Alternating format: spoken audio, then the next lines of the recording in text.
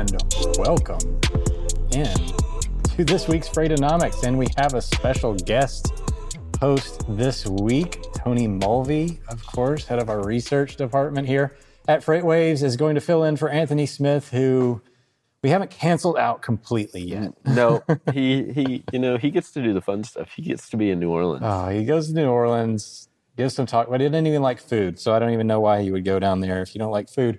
Zach Strickland, head of Freight Market Intelligence here at FreightWaves, and we are really, I think we've got, again, too much content to talk about this week. I mean, the consistent theme of the economy, the freight market, goods economy, et cetera, is economically speaking, are we at a bottom yet?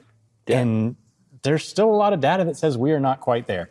A few conflicting signals. This is just an ongoing debate, but we're going to tackle that and more on this week's show. Yeah, but as you start every episode, right?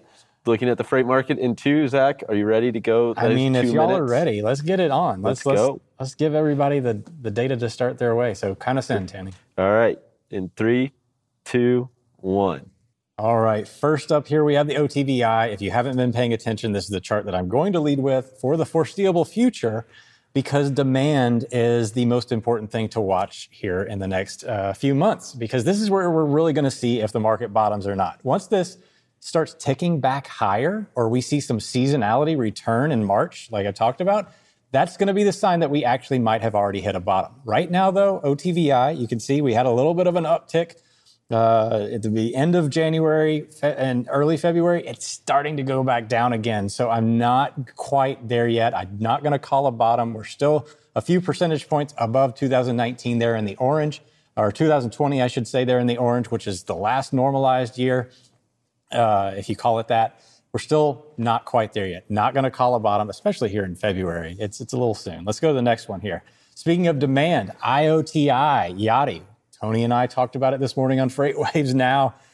You can see this is another indicator of demand. This measures bookings coming from all over the world, container volumes coming from all over the world into the United States. This is taking a pretty big dive. Now, a lot of that has to do with the fact that Chinese New Year, Lunar New Year did occur, and that is influencing this index at the moment, but it's not changing the overall trend line, which is downward. And once we exit the Lunar New Year period, which is about 2 weeks, this is going to be a key index to watch to see if shippers are really that optimistic about rebuilding inventories. Let's go to the next chart. OTRI versus NTI. So tender rejection rates versus spot rates. The least interesting chart that I have to talk about right now. They are both flatlining. Now, rates do look like they're trying to form a floor, but they're still not quite there yet. So still a little ways to go potentially on the spot market. Last but not least, the NTIL on our last chart here. We're all over the place. The white line, we still have room to fall. If we do get all the way back down to that orange line, things will be trouble for carriers. You are not wrong there. I think if we get to that level, it's going to be bleak, and it's already not a great outlook, right? And it's not great. So there is room to fall. I think the one interesting chart, and like you said, we talked about it earlier this week, or earlier today, IOTI. I mean, it looks like it's spiraling out of control when you factor in certain things. I know, obviously, we're going to talk a little more about that, but I think that's the chart to pay attention to, because it is that upstream look at future demand here in the U.S. So. Yeah. Go ahead and pull it up, Tanner. The way to, this is my big upstream signal with the IOTI, projecting forward. This is a good indication of shippers' activity. And we're going to talk about some earnings calls today where a lot of their customers are telling them, hey, we expect to rebuild inventory. We expect we're going to be back. This is the chart right here that you need to look at to show when they're actually doing it. Because they are doing this. They are creating this index. All these companies are creating this index. They are placing orders for containers. So when this thing starts moving, that means they're actually doing it. Yeah, and that's what we're waiting on, right? Is to see that actually happen. And I mean, that's what's interesting when, as you said, we'll talk about earnings, but you hear management commentary across the board on the transportation side that, hey, we're going to see the back half strong. Well, I look at that and it's like, this is stuff that's going to be moving in the back half. Yeah.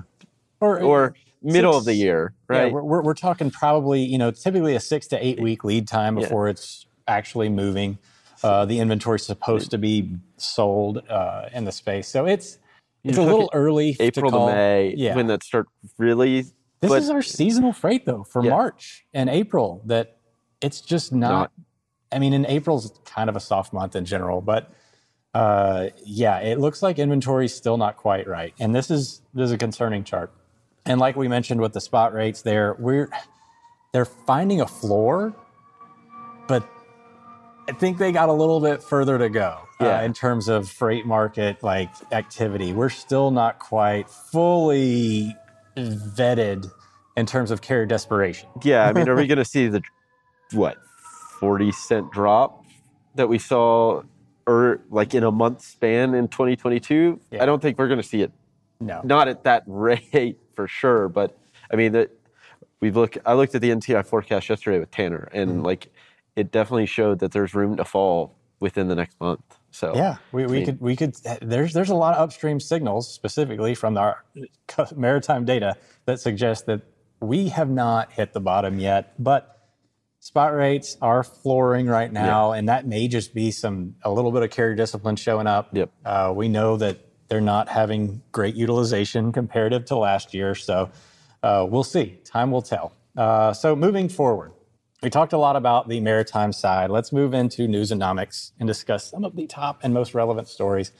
And of course, the theme of a lot of these stories is our optimism for the third and fourth quarter this year warranted? Yeah. Are we seeing anything that gives us reason to expect that? And we talked about these customs so much when we're talking about forward looking, because that's the stuff that really does tell you the supply chain and ops people that are ordering the goods.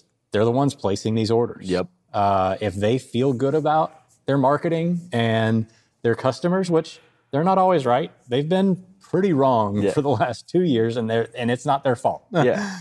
It's hard to predict these type of environments. As I say, we've seen. I mean, demand planning's become so difficult at a shipper, especially around the consumer, right? I mean, consumer behavior changed throughout the past 2 years. Significant. And it's changing now, right? It's reverting back to what it was. I mean, we talked about it off air. I mean, this shift in goods to services. Yeah, absolutely. We're still a services-led economy, typically. 70%. Yeah, typically. We were 70% goods in the past 2 years, and now so we revert. Well, now we're shifting back. Yeah, so it makes that demand planning that much more difficult on the supply chain. Extremely difficult. Yeah. And the first article, Greg Miller, of course. Definitely. Anybody interested in this absolutely has to read his articles. January imports up versus December, but February is looking weak.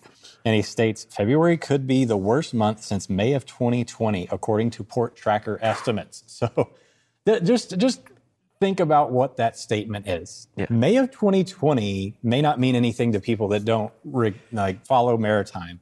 This was the bottom of the COVID shutdown, right before everything got super hot again. This was when everybody shut down in April and May. The economy was dead, flatlining. And we're seeing, they're predicting February to be that bad. Yeah. And it's not a surprise when you look at our trade partners and what's coming out of their Lunar New Year. Lunar New Year has that impact, and it's regional over in the Far East. But I mean, still, it doesn't seem like, we talked about it a lot, that things are they going back to 2019 levels? Well, this kind of shows that, hey, 2020 was so bad. Well, in May, 2020 was so bad. We're going to hit that level. What was that level compared to 2019? I'm going to guess it wasn't that much. It was probably worse than 2019. It was. So guess what? If we're headed back that direction, we're getting back to 2019, which, if you remember it, was not the greatest year for freight. It was terrible. It was an awful year for freight. And relative to supply, I should say. Yeah. It's always in relation, because the demand in 2019 was greater than that of 1946. Yeah. But at the same time, it's, compared to the years prior, it's very soft, because you're talking about capacity and how available is it? Does it feel good? Are there any distractions or disruptions? Yeah. And that's really what we're talking about here. So I'll pull up the customs chart to put this into perspective. So the article talks about January was actually up over December. Well, if you look at customs here, we had a pretty big dip in December. Yeah. If you look at that white line there, that's our current year. And the previous 2 years in blue and green, we're well below those, but the idea that we're better than December I don't think that's a positive. No, especially, we've talked about it. On the transportation front, if you think about December, you lose a full week of productivity. Guess what? They lose it at the port too, right? Too. Yeah. So it's you're comparing basically 4 full weeks or 4.5 full weeks to 3 weeks. It should be better. Right.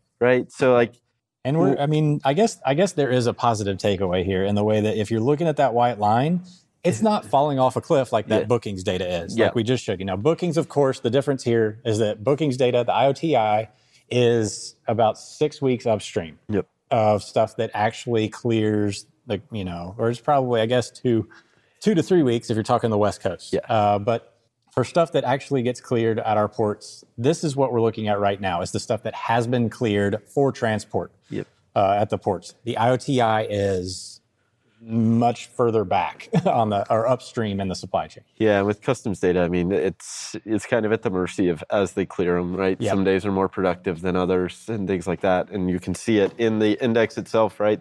Just the volatility on a day-to-day basis. So yeah, it's more of you got to pull out the long-term trends there as opposed to looking at how things change on a day-to-day basis. And Port Tracker, of course, is predicting that this index to fall pretty quickly. So I want to pull up another chart here. This came out of the Wall Street Journal, but it's Census Bureau data. Percentage of U.S. goods imports, reflective of the trade, kind of a reminiscent. We're still not great with China.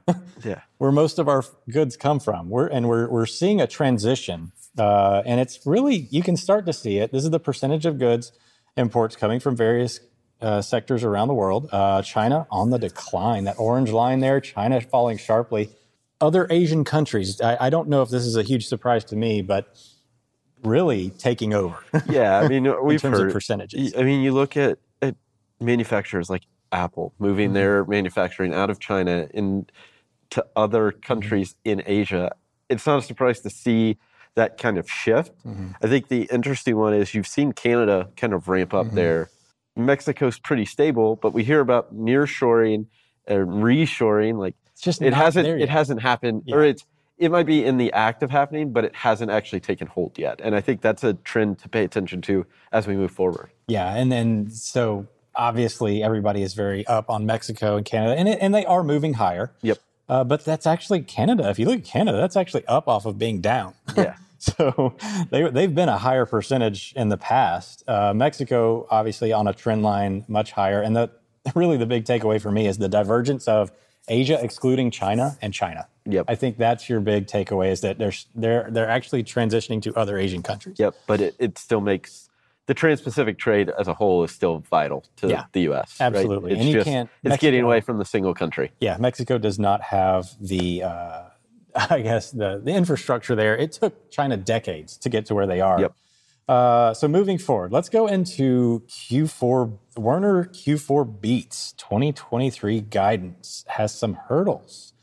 Although Derek Leathers, CEO, does put in there that he has optimism for the future. Yeah. And this is based on his conversations with his customers. The back half setup is for us to get back to a world of inventory replenishment, peak freight movements, et cetera. Yeah. And that's what Derek Leathers says. And I don't know that he's wrong in that sentiment, but let's break down their earnings, see if there's any takeaways here, Tony. So for me, this looks like a fantastic return from the Q4 from a carrier perspective, right? Yeah, I mean, especially in the environment we were in. I mean, you look at the consolidated operating ratio of 240 basis points worse. You have to factor in fuel prices are that much higher, labor expenses, equipment prices, all of that's higher. Mm-hmm.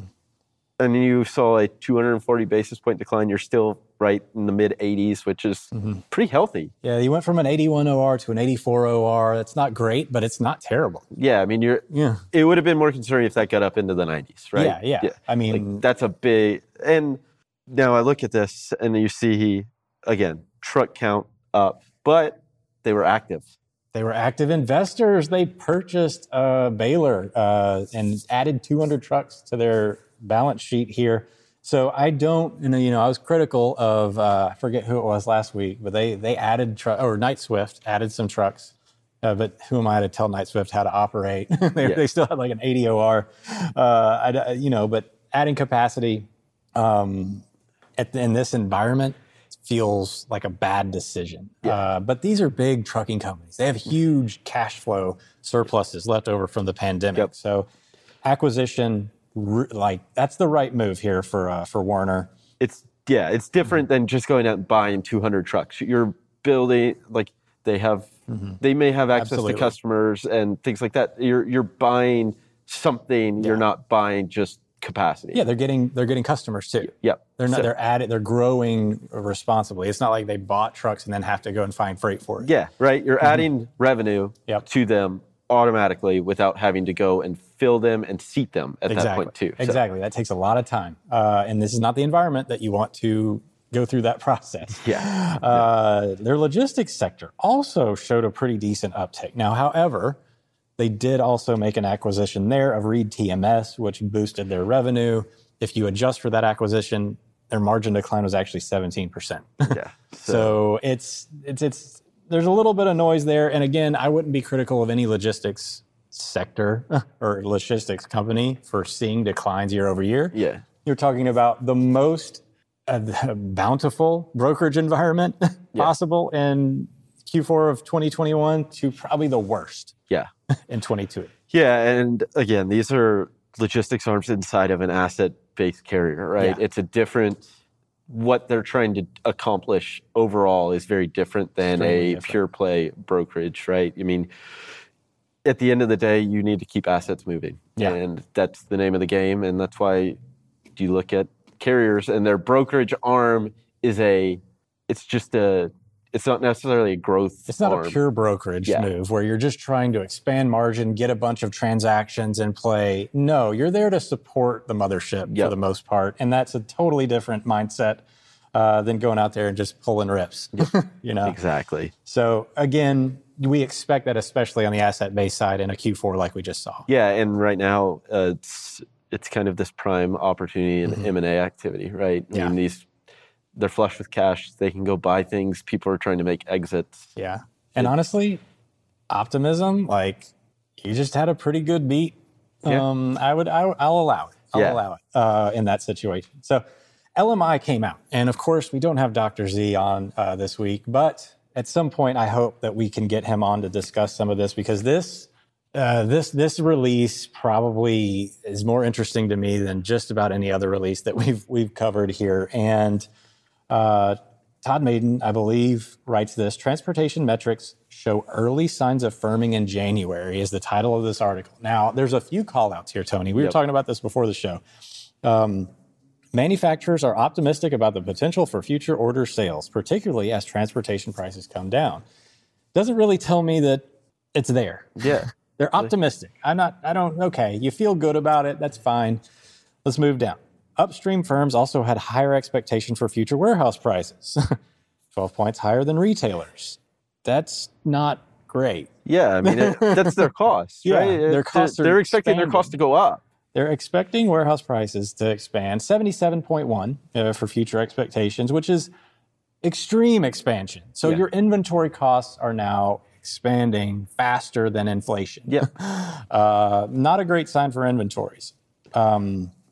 Now, one of the things to take away, inventories are much lower now than they were in Q3 of last year, and it seems supply chains are coming back to life with the goal of replenishment. I don't know that I agree with that based on the data. Yeah, this is the one that, this is where I start to get a little bit wonky. Yeah, inventory levels report a 62.5, which is up 5.2 points sequentially off of December.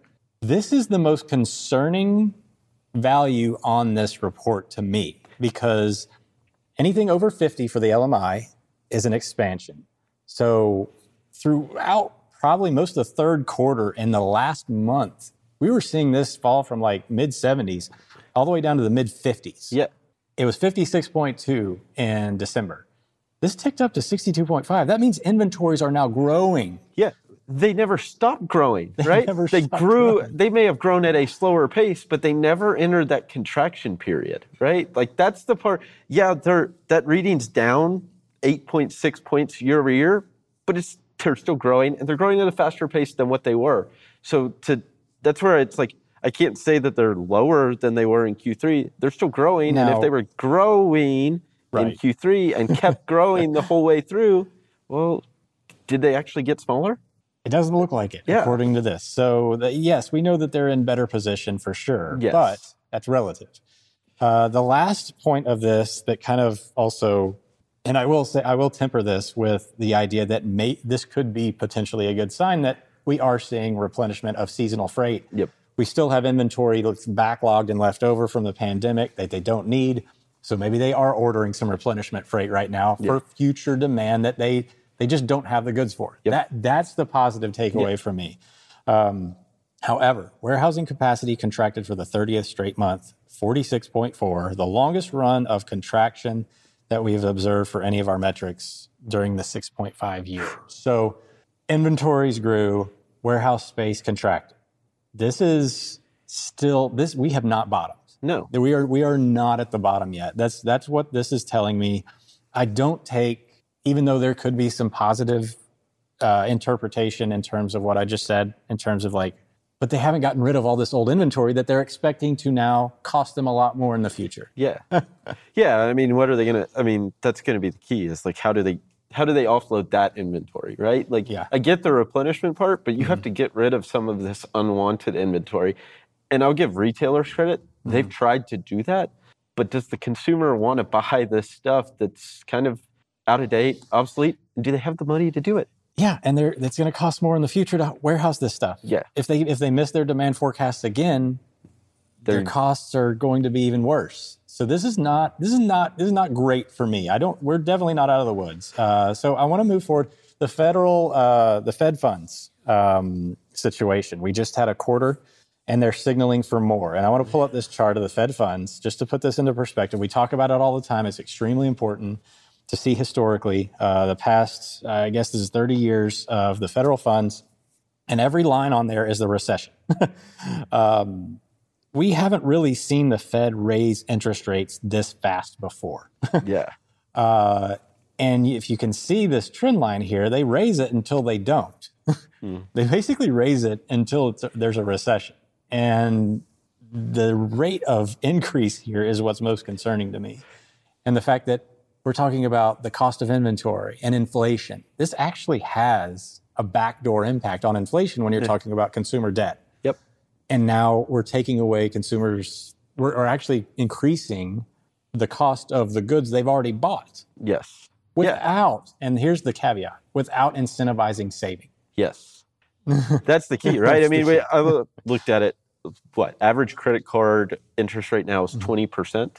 It's gone from 15 to 20, and that was from Q2 of last year to Q4, because that number is quarterly. But I mean, those costs, if consumers are not paying off their card, and you see that because if you look at outstanding revolving credit, right, those are balances that are staying on. It doesn't count for those people that pay off their card every month. Right. It continues to get more expensive.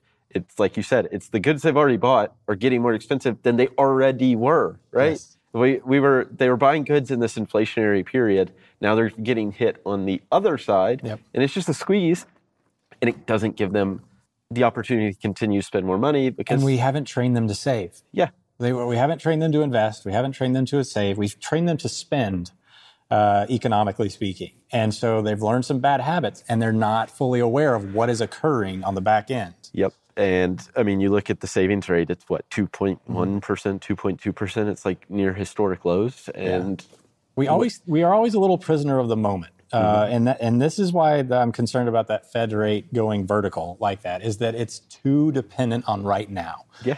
We dismissed inflation as an economy for 2 years when we had all the math said it's going to happen. And we're still kind of holding on to it. Yeah. And because jobs are good. Yes. And this is the jobs thing, I think is an interesting one because look at where layoffs are happening. They're in tech. They're getting severance packages. They're not having to go on unemployment right away. You're not seeing the labor market because, I mean, they're really not unemployed. Yeah, we're by no means done with this downward movement. I know that there's reasons to be optimistic and certainly don't want to be doom and gloom, but I'm not calling it yet. Yeah, I'm not either. All right, well, that has been this week's episode of Freightonomics. Hopefully it was informative for you. Anthony Smith probably will be back next week unless we lose him in New Orleans. But in the meantime, have a great week.